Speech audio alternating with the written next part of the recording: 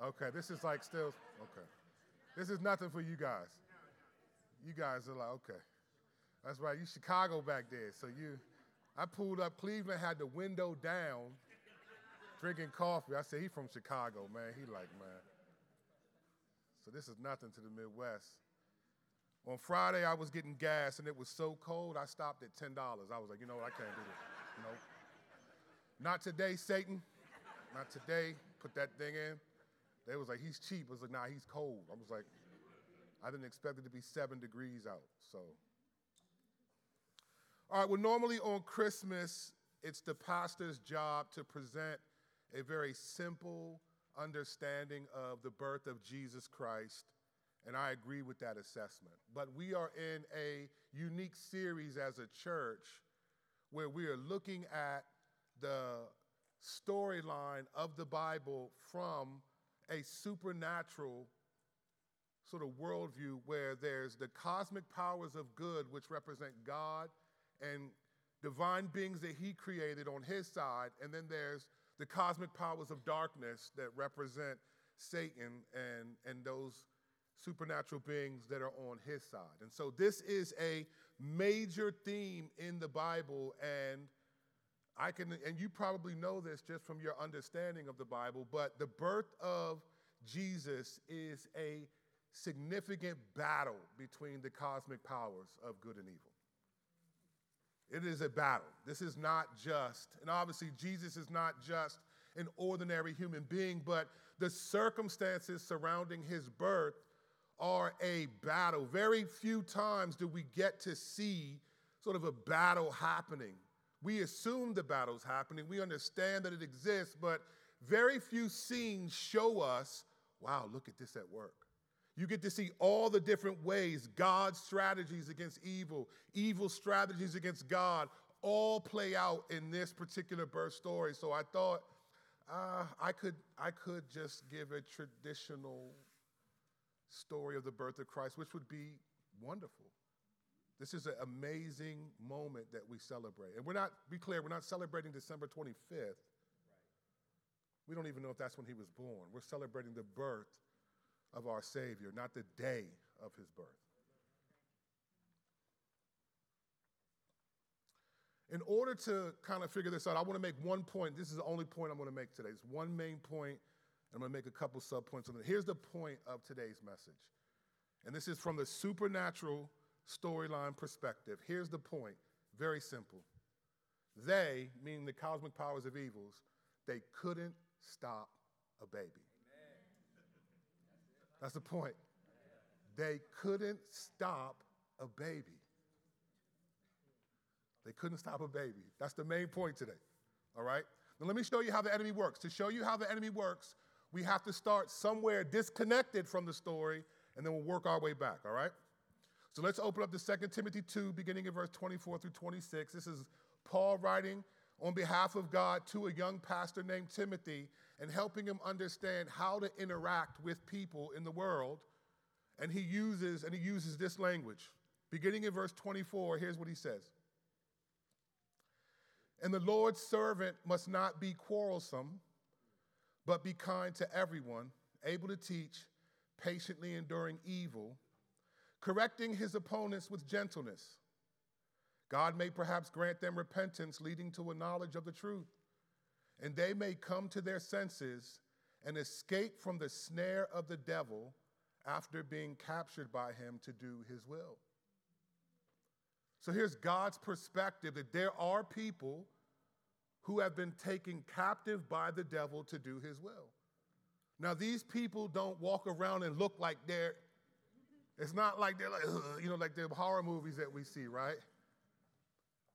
But there are people who do not believe in Christ, and the Bible says, well, some people belong to the devil. And so he works through people. The cosmic powers of darkness, this war, God uses people, the enemy uses people. It's not like we just all of a sudden grab some popcorn and watch a couple of angels go at it with a couple of demons, and we're just like, wow, Lord, that's a good hit. That's not what happens. It's not something that we see, but it plays out through the societies that we live in. There are people that belong to the devil and those that belong to God. Where this all came from, we have to go back to Genesis 3:15. Here's a story briefly of Genesis 3. Adam and Eve were created, and they were told, Adam was told not to eat from the tree of the knowledge of good and evil. And a serpent shows up, which we know as Satan. He deceives Eve. He tempts her. She bites the fruit. Adam eats it. And then there are consequences that happen to all of creation.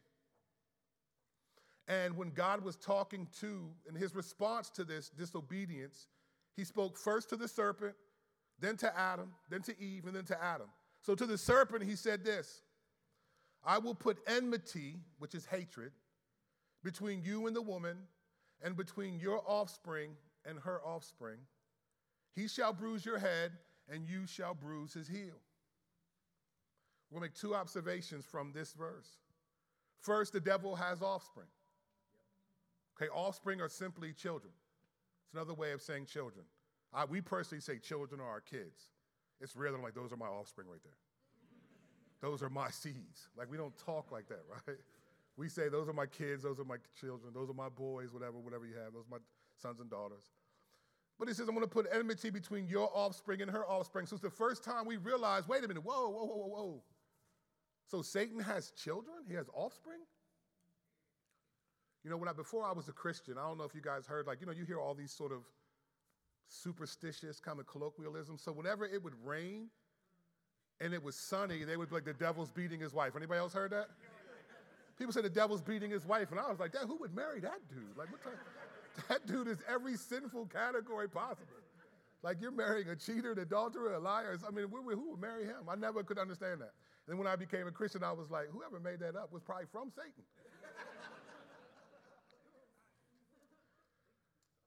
But here, clearly, God is saying there are offspring that belong to you, and they are going to be at odds with the offspring that come from this woman. Now, we're going to get into this more next week, so I'm not going to say too much more about that, but it's clear that God is saying you have people that belong to you, and they're going to be at odds with people who do not belong to you. So 2 Timothy 2, where we started, is in many ways the fulfillment of a prophetic judgment that God made against Satan, that there's going to be conflict worked out through people, and you're going to hate each other. The devil has children. Second observation from this verse: a child that is not his will crush him. Now, you have to understand this, and we're going to get into this more in the next 2 weeks. Even though there are cosmic powers of darkness, created beings that God created that rebelled against him, they know who God is. Why they rebelled is beyond us. I mean, God gave every creature free will, as far as we know, and you can't have free will unless you have a choice. So there has to be, in order for you to have a free will, you have to have choices to do some things or not do them. So we'll unpack it in this series, but for now, that's just the reality. They know who God is, and they know that when God says something, it's going to happen. Now, until this rebellion, there was no reason for them to worry about probably God saying things against them because they hadn't sinned against them. But now, God is telling them that there is someone coming from this woman. They're sharp. They understand that God is saying a human being will be born and is going to crush your authority in the world. Now, when God said that to Satan, it was standing room only in the supernatural world. They weren't doing anything else. Everyone's at this scene. So Satan and any cosmic powers of darkness that heard that statement, that would rebel against God, knew that at some point, someone's going to be born that God has said is going to crush us. This was a prophetic judgment against Satan and all cosmic powers of evil. It's because he manipulated Eve to sin against God. When he speaks, even the demons that rebel against him understand when he speaks, he's truthful. We have multiple examples in the Gospels of demons possessing people, running up to Jesus and saying, Jesus, we know who you are, Son of the Most High God. Have you come to torment us before the appointed time? They understand our time is limited. And they didn't know, wait a minute, is it now? I thought this isn't the appointed time. They know who he is. They know what he came to do. So when God said this in Genesis 3:15, they were like, all right, the war has started. We need to stop this. We need to figure out who this is, when this is, and try to stop it. But God never said who it was and when it was. And so you have cosmic powers of evil throughout human history. Many of their religions emphasizing the killing of children.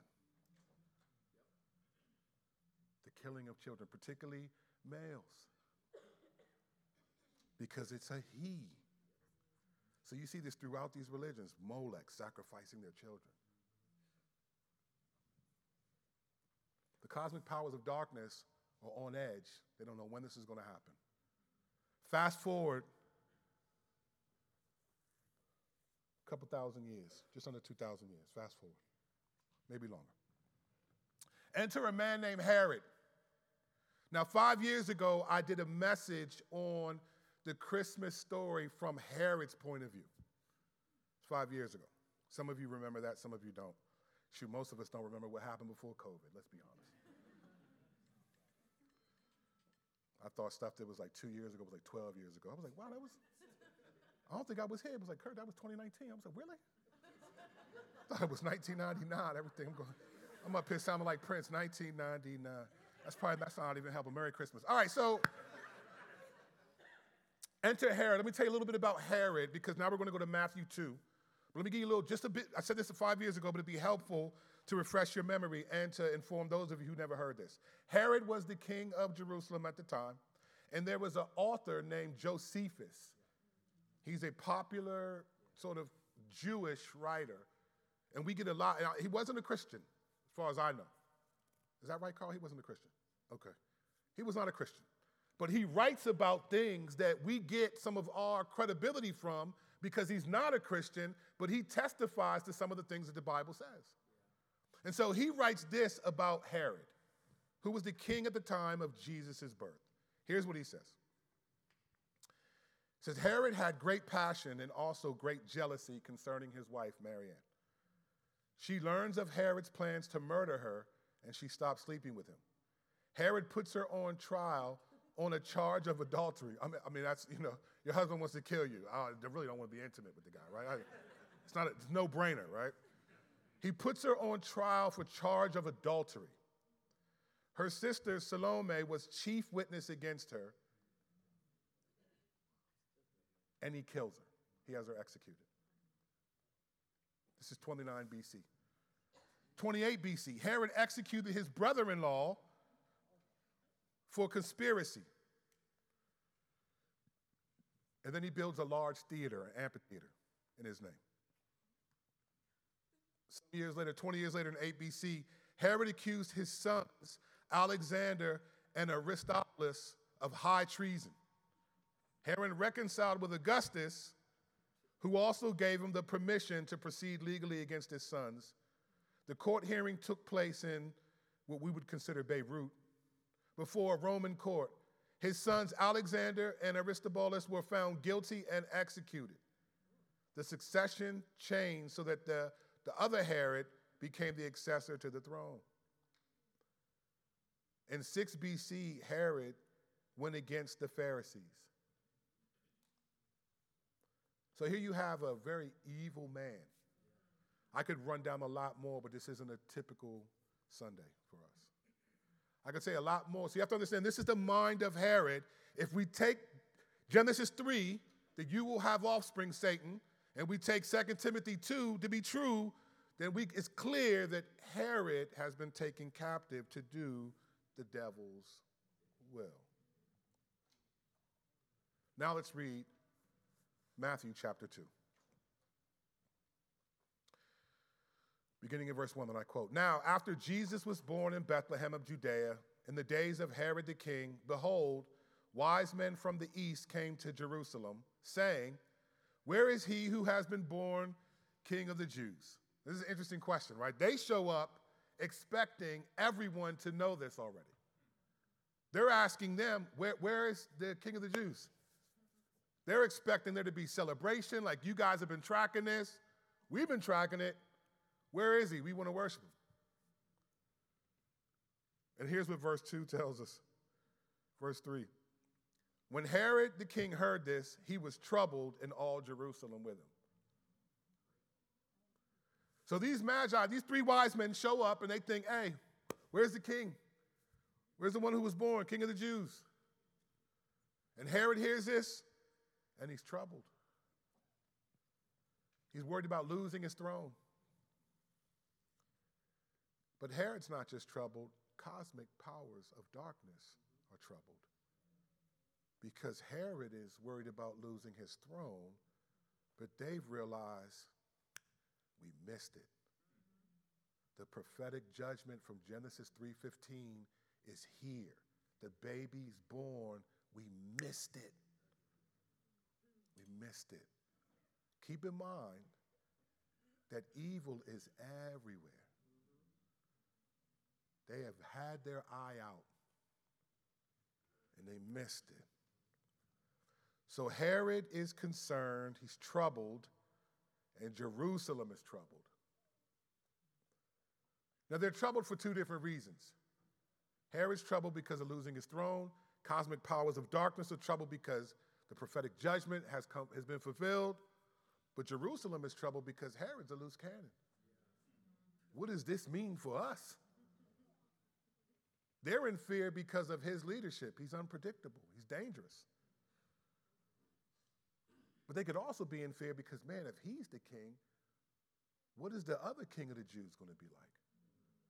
Is he going to be like Herod or worse than Herod? So everybody's troubled except the three wise men. They're excited. Beginning in verse 4. "And assembling all the chief priests and scribes of the people, he inquired of them where the Christ was to be born. They told him, in Bethlehem of Judea, for so it is written by the prophet, and you, O Bethlehem, in the land of Judah, are by no means least among the rulers of Judah. For from you shall come a ruler who will shepherd my people Israel. Then Herod summoned the wise men secretly and ascertained from them what time the star had appeared. And he sent them to Bethlehem, saying, Go and search diligently for the child. When you have found him, bring me word that I too may come and worship him.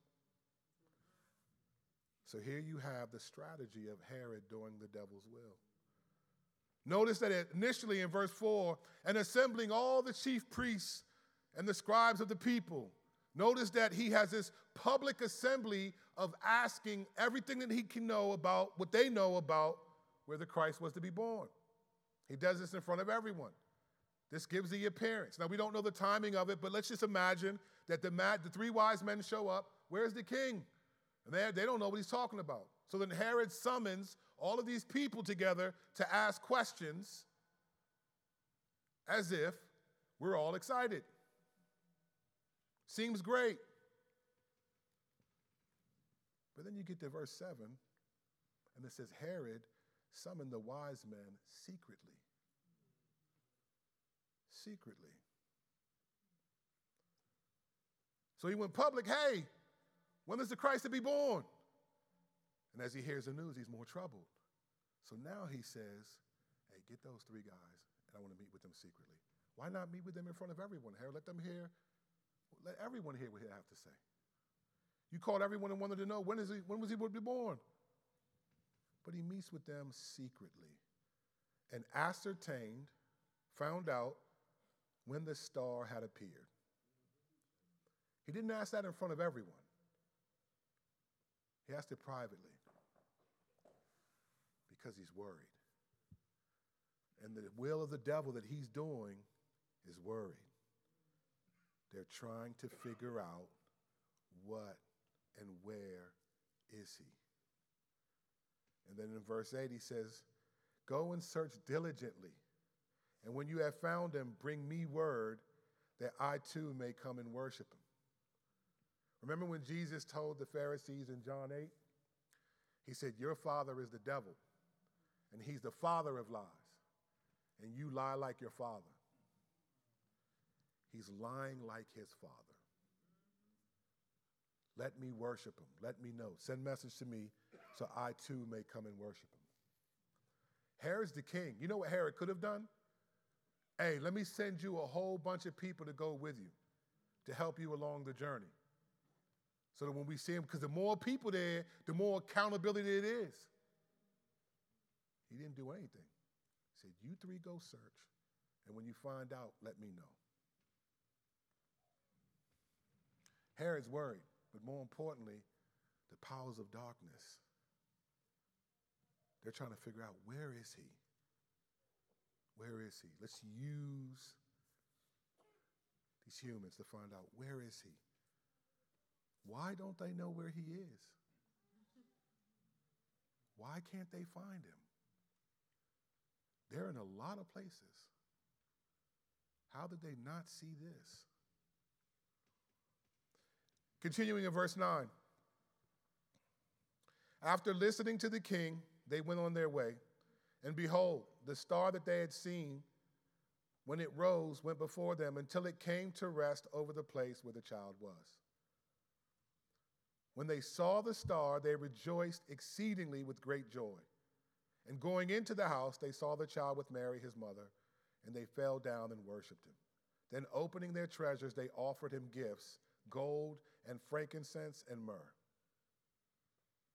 And being warned in a dream not to return to Herod, they departed to their own country by another way. Now when they had departed, behold, an angel of the Lord appeared to Joseph in a dream and said, rise, take the child and his mother and flee to Egypt, and remain there until I tell you, for Herod is about to search for the child to destroy him. And he rose and took the child and his mother by night and departed to Egypt and remained there until the death of Herod. This was to fulfill what the Lord had spoken by the prophet, out of Egypt I called my son. Then Herod, when he saw that he had been tricked by the wise men, became furious. And he sent and killed all the male children in Bethlehem and in all that region who were 2 years old or under, according to the time that he had ascertained from the wise men. Then was fulfilled what was spoken by the prophet Jeremiah. A voice was heard in Ramah, weeping in loud lamentation, Rachel weeping for her children. She refused to be comforted because they are no more. Let's make 3 observations from this section. First observation, God had to act supernaturally. So here's where you see the war is really taking shape. Because God acts supernaturally by appearing in 2 dreams, 2 visions. In verse 12, he warns the wise men. Why does he have to warn them?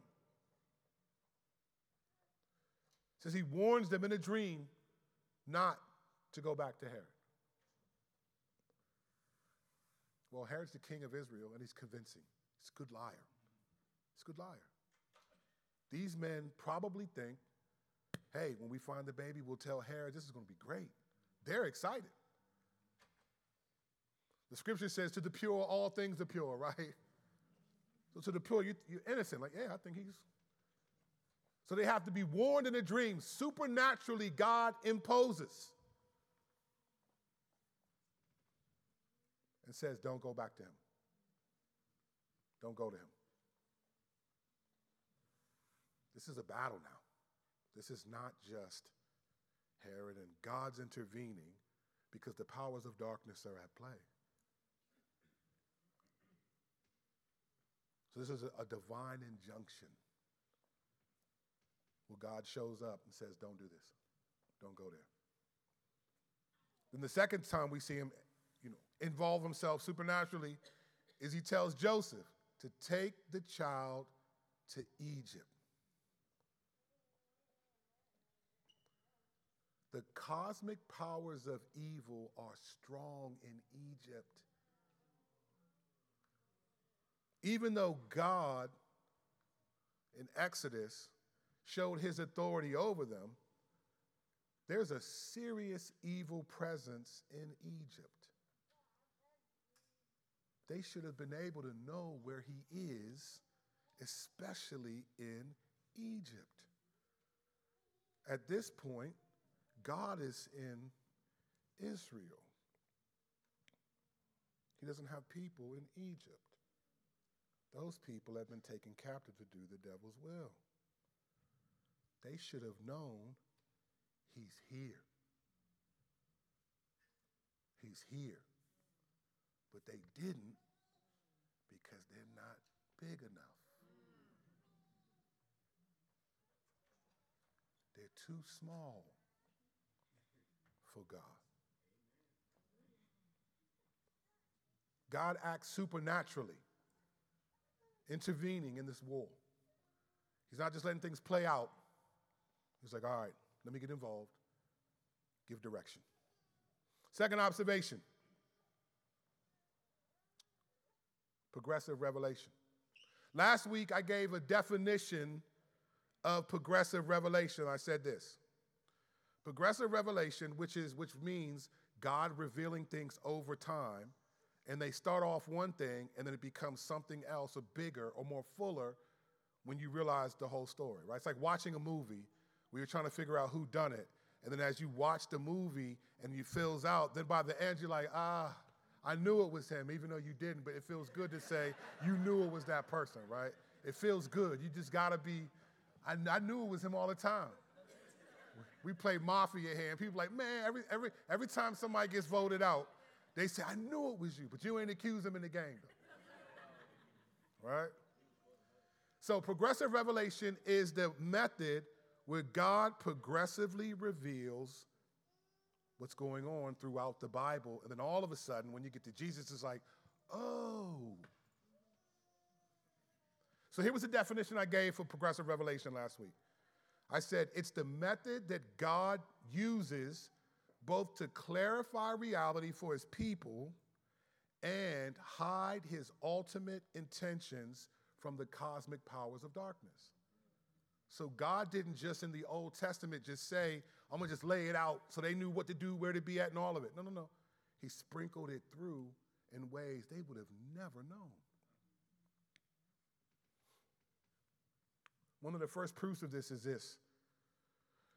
In verse 15, second half of 15b, where he says this, quoting from the Old Testament. He says, this was to fulfill what the Lord had spoken by the prophet, out of Egypt I called my son. The original context of this passage is Hosea. Hosea 11:1. We're going to read verses 1 and 2 of Hosea. Let's look at the original context this came out of. Beginning in verse 1 of Hosea 11. When Israel was a child, I loved him, and out of Egypt I called my son. The more they were called, the more they went away, and they kept sacrificing to the Baals and burning offerings to idols. Okay, so the original context of out of Egypt I called my son, God is describing Israel, which he calls his son, their unfaithfulness. He says, out of Egypt I called my son, but the more they were called, the more they went and worshiped other gods. So he's referring to the Passover, when God brought them out. So he's looking at Israel as a son, and he says, out of Egypt I called my son, but the context is, but I brought them out of slavery, but they're going back to slavery by essentially worshiping the gods that I saved them from. This is what he's saying. But in the midst of progressive revelation, out of Egypt I called my son is a divinely cryptic way of talking about Jesus. The true Israel. that it is his son. They would have never known that. There's no way you could read that and see that. But God is showing you, it did mean this, but it also meant this. The enemy wouldn't have known that because they could have read that and been like, all right, this is just describing what Israel did. This is describing what we did to Israel to have them worship other gods. But God says, but in that description is what Jesus is going to do to fulfill prophecy. This wasn't a prophetic statement. It was a statement of recollection from God. But it was also a statement of prophecy because when he sent Jesus to Egypt, it was to fulfill this phrase. It was a phrase in the middle of a verse that would have been obscure to anyone watching it, reading it, except God. He's hiding what he's doing so the cosmic powers of evil have no idea what's going on. This was divinely cryptic. And I imagine God laughing. Just a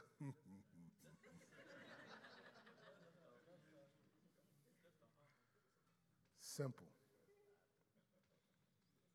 Since he's the true Israel, Jesus, he went back to Egypt. God sent him to Egypt.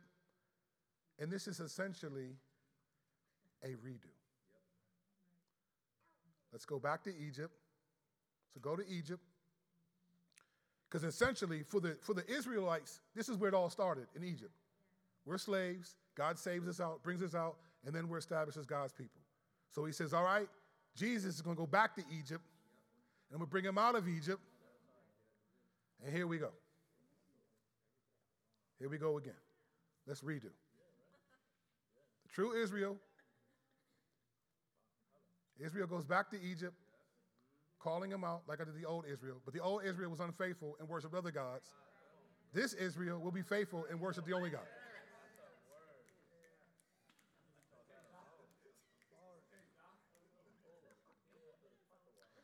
Y'all better stop hyping me up, man. This is Christmas. Coming where you at, where I'm from. You get me excited. Second verse.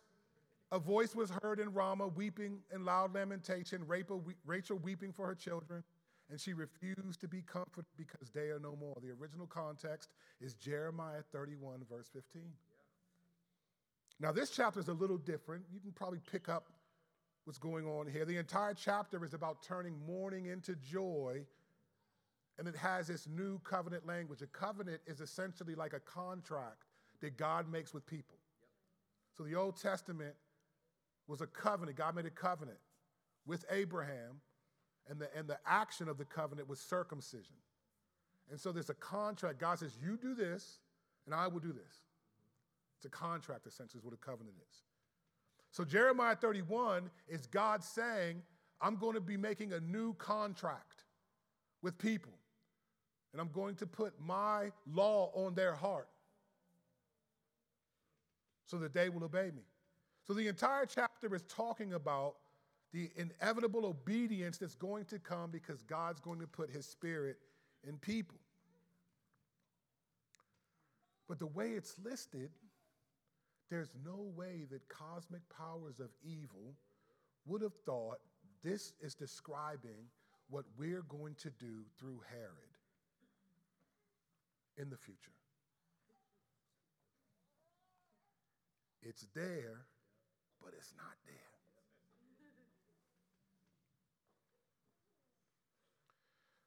So we had God working supernaturally. Second observation, progressive revelation. Third and final observation, the killing of children.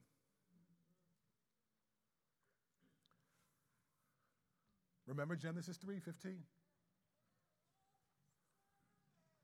I will put hatred, enmity between you and the woman, between your offspring and her offspring. And the cosmic powers of evil know someone's going to be born that's going to destroy us, and we need to destroy him. The best way to destroy him is to destroy him as a baby. And this is why Herod wanted to meet with them secretly to find out all that they could. When did the star appear? Where was it? He's thinking, he's doing math. The cosmic powers of darkness working through him are figuring out, okay, that means this baby cannot be more than 2 years old because they said the star appeared at this time and it can't be more than 2 years old. So what does he do? To try to get to from Genesis 3:15, that idea of wanting to kill, Herod sends soldiers to kill all of these male children that are 2 years old and younger. And the voice of the mothers and fathers that are crying out. I mean, can you imagine? You know, all of us who have children in this room, even when our children are grown, we love them. I mean, one of the worst things for any parent is to have their child go missing. When our school year started this year, my kids are they're in 3 different public schools. And when the school year started, we found out that the bus system didn't have as many employees working for them. So our kids were coming home at crazy times. And my youngest is first year in middle school. And we didn't know at times where he was. And we were struggling. So on day 3, I said, son, guess what? You getting the phone. He danced like David did when the Ark of the Covenant. When the Ark of the Covenant came back, he was dancing like David. Because he wasn't supposed to get an iPhone until next year. Oh, he started dancing. We walked into AT&T to get the phone. You know, Verizon, no, AT&T. Verizon is of the devil. No, I use them for cable and other things. They're good people. We walked into AT&T, and the lady who was helping us, she said, how can I help you? I said, I want to get my son a phone. She said, wow, all these parents are coming in to get phones for their kids. I said, are they from this county? She said, yeah. I said, because all them kids ride the bus, and we don't know where our kids are. He came home at like 6:15 one night. I was riding around like I'm in the hood, like looking for somebody. Was leaning with the windows down. Saw the principal, rolled the window down slow, like, hey, where my son at? These are your kids. I don't care where you're from. You are going to protect your children because apart from your faith in the Lord and maybe your spouse, they mean the most to you. They are precious to you. You do whatever you can, even when they're older. They're still your children. I hug and kiss my boys all the time, and I tell you what, when you're 40 years old, I'm hugging and kissing you because y'all are still my babies. So imagine soldiers coming in to a village, to a town, unannounced, and they just start killing children, and there's nothing the people can do about it. They're not strong enough. And they are crying out. And the cosmic powers of evil are so evil that they will kill all these children in hopes to kill one. They killed all these children looking for one, and they missed them. They couldn't stop a baby.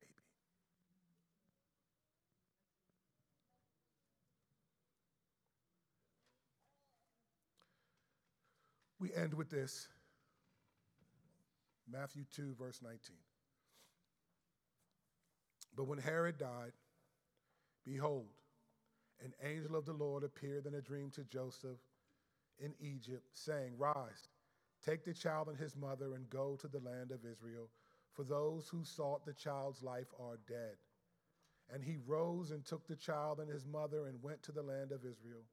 But when he heard that Archelaus was reigning over Judea in place of his father Herod, he was afraid to go there, and being warned in a dream, he withdrew to the district of Galilee. And he went and lived in a city called Nazareth, so that what was spoken by the prophets might be fulfilled, that he would be called a Nazarene. So here's the Alpha and Omega of God, right? Herod dies, or you can go back now.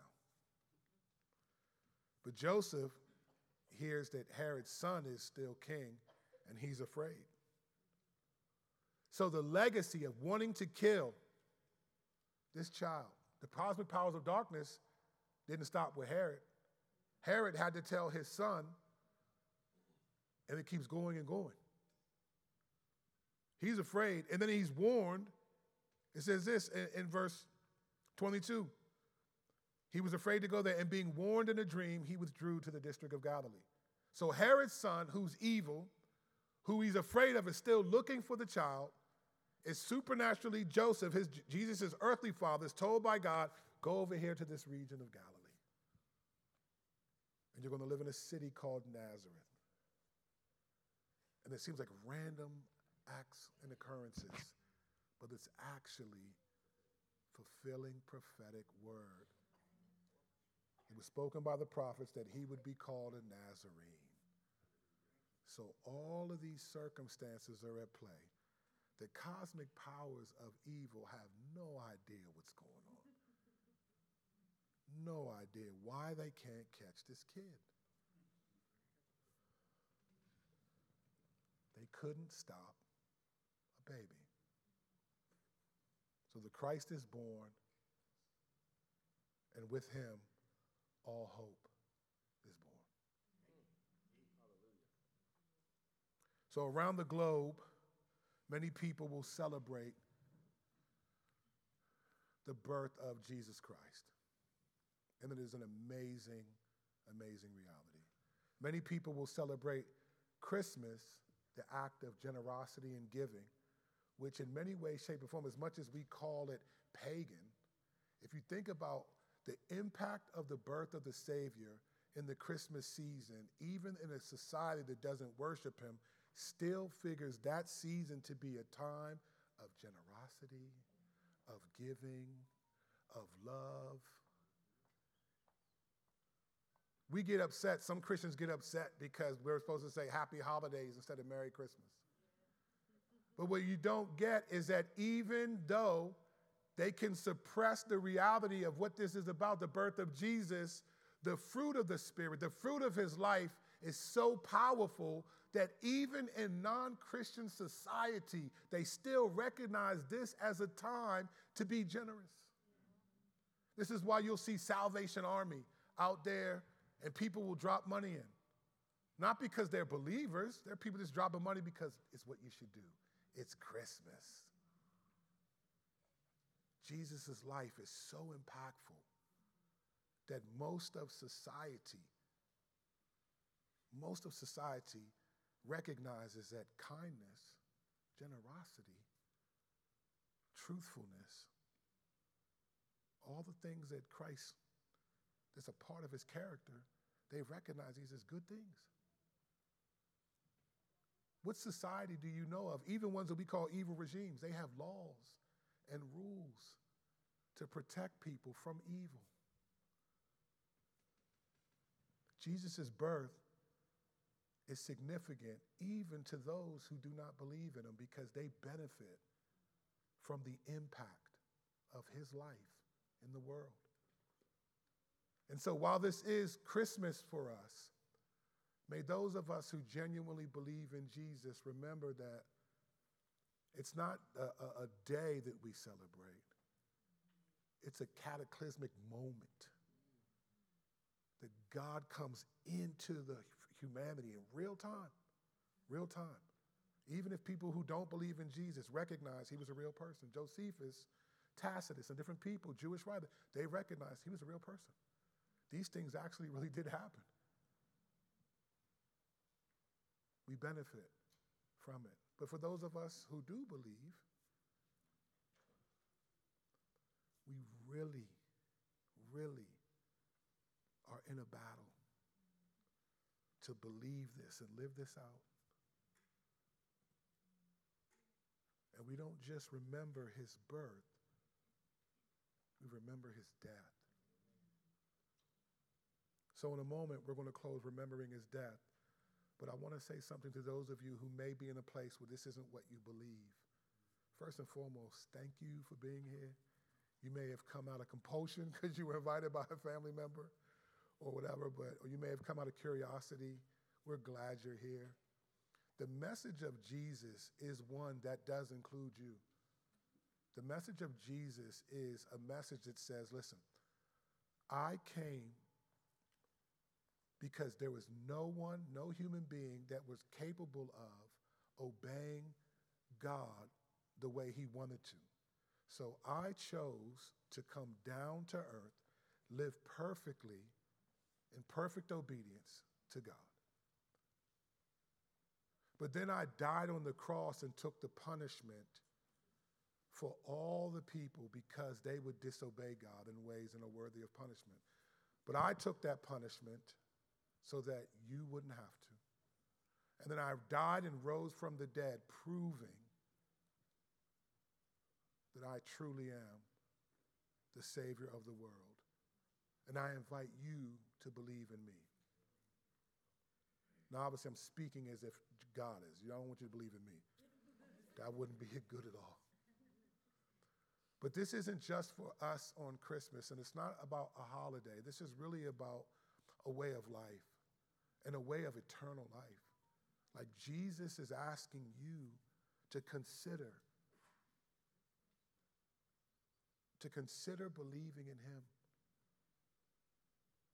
And not just consider, like, let me think about it, but he's asking you. And everyone's in different places. We understand. But he didn't come here just so that stories about him could be told. He came here so that people would hear this and think, wow, there's no other story like this. And there's a lot of people who believe this. Christianity is not about being a better person. I think believing in Jesus does make us better people. Christianity is not even about unconditional love. It's about transformational love. Unconditional love says, come as you are. Transitional love says, don't stay as you came. God is turning us into people that reflect him and letting us stay with him in heaven for eternity. So this isn't a story just for Christians. This isn't a story that is one of many stories that lead to God. There's a lot of stories that lead to God, but none of them have Jesus. None of those gods came into human history and did what he did for his people. Most of those gods, they create laws that you must meet. And if you don't meet them, you hope you do enough. Jesus said, I'm enough. So what I'd like to do now is let's sing one more song. Let's close out with one song, and then we'll end with remembering his death. And then we'll go finish celebrating with our families. Amen? All right.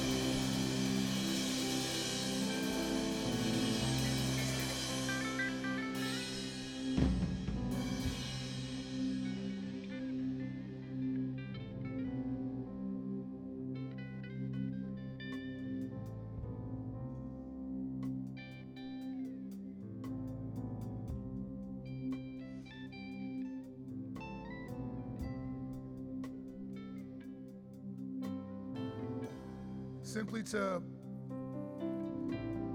focus on a holiday per se. While we don't knock holidays, what we want to remember is your life gave us life.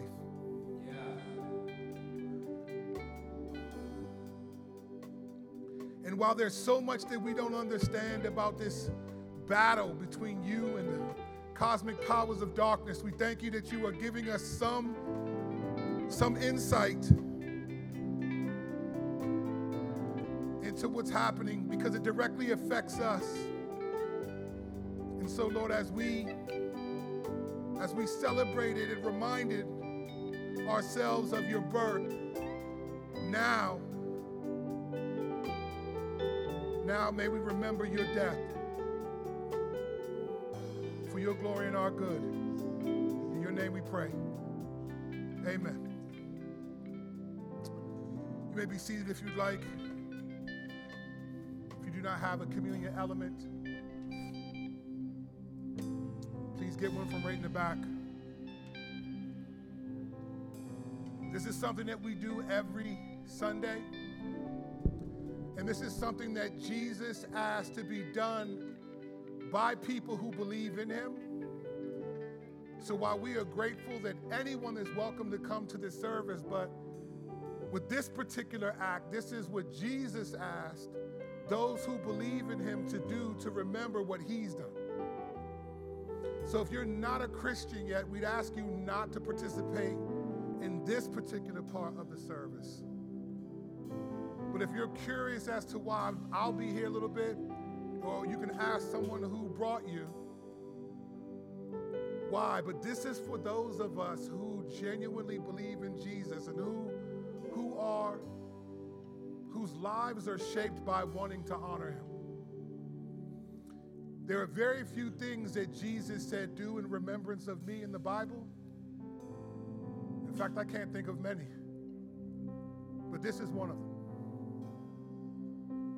And so today, we remembered his birth and the supernatural circumstances surrounding it, but now we close by remembering his death and how we are included in that. His life gave us life. His death gave us eternal life.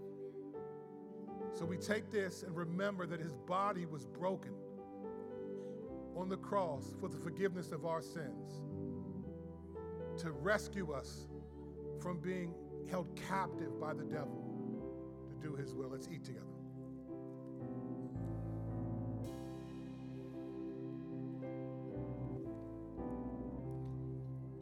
And this juice is representative of his blood that was shed. And this blood that was shed is what allows us to have our sins forgiven and to have a relationship, of all things, a relationship with God. And even though sometimes we don't feel it and understand it, it is a relationship that God says he has towards those who believe in Jesus. Most religions have to guess what their relationship with their God is like based on their works. We just have to believe what our relationship was like based on his word. So his blood that was shed is what this juice reminds us of, and we drink in memory of that.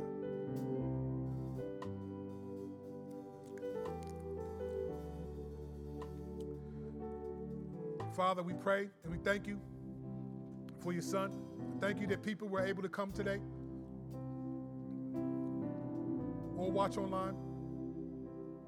But I pray that as many of us are celebrating the exchange of gifts and just the common decency of generosity and kindness, may those of us who believe celebrate for a different reason. Our giving gifts is not economical, but theological, because you've given us a gift. You've given us the gift of salvation, the gift of hope, the gift of identity, spiritual gifts. When we give gifts, we're imitating you. So our gift giving is not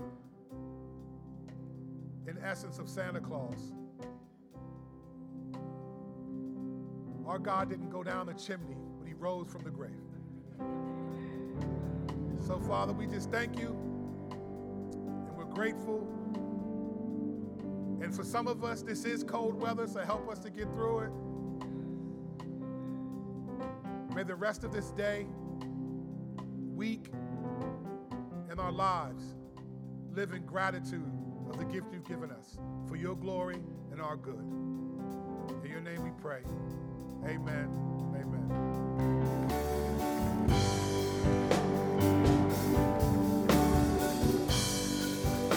Merry Christmas.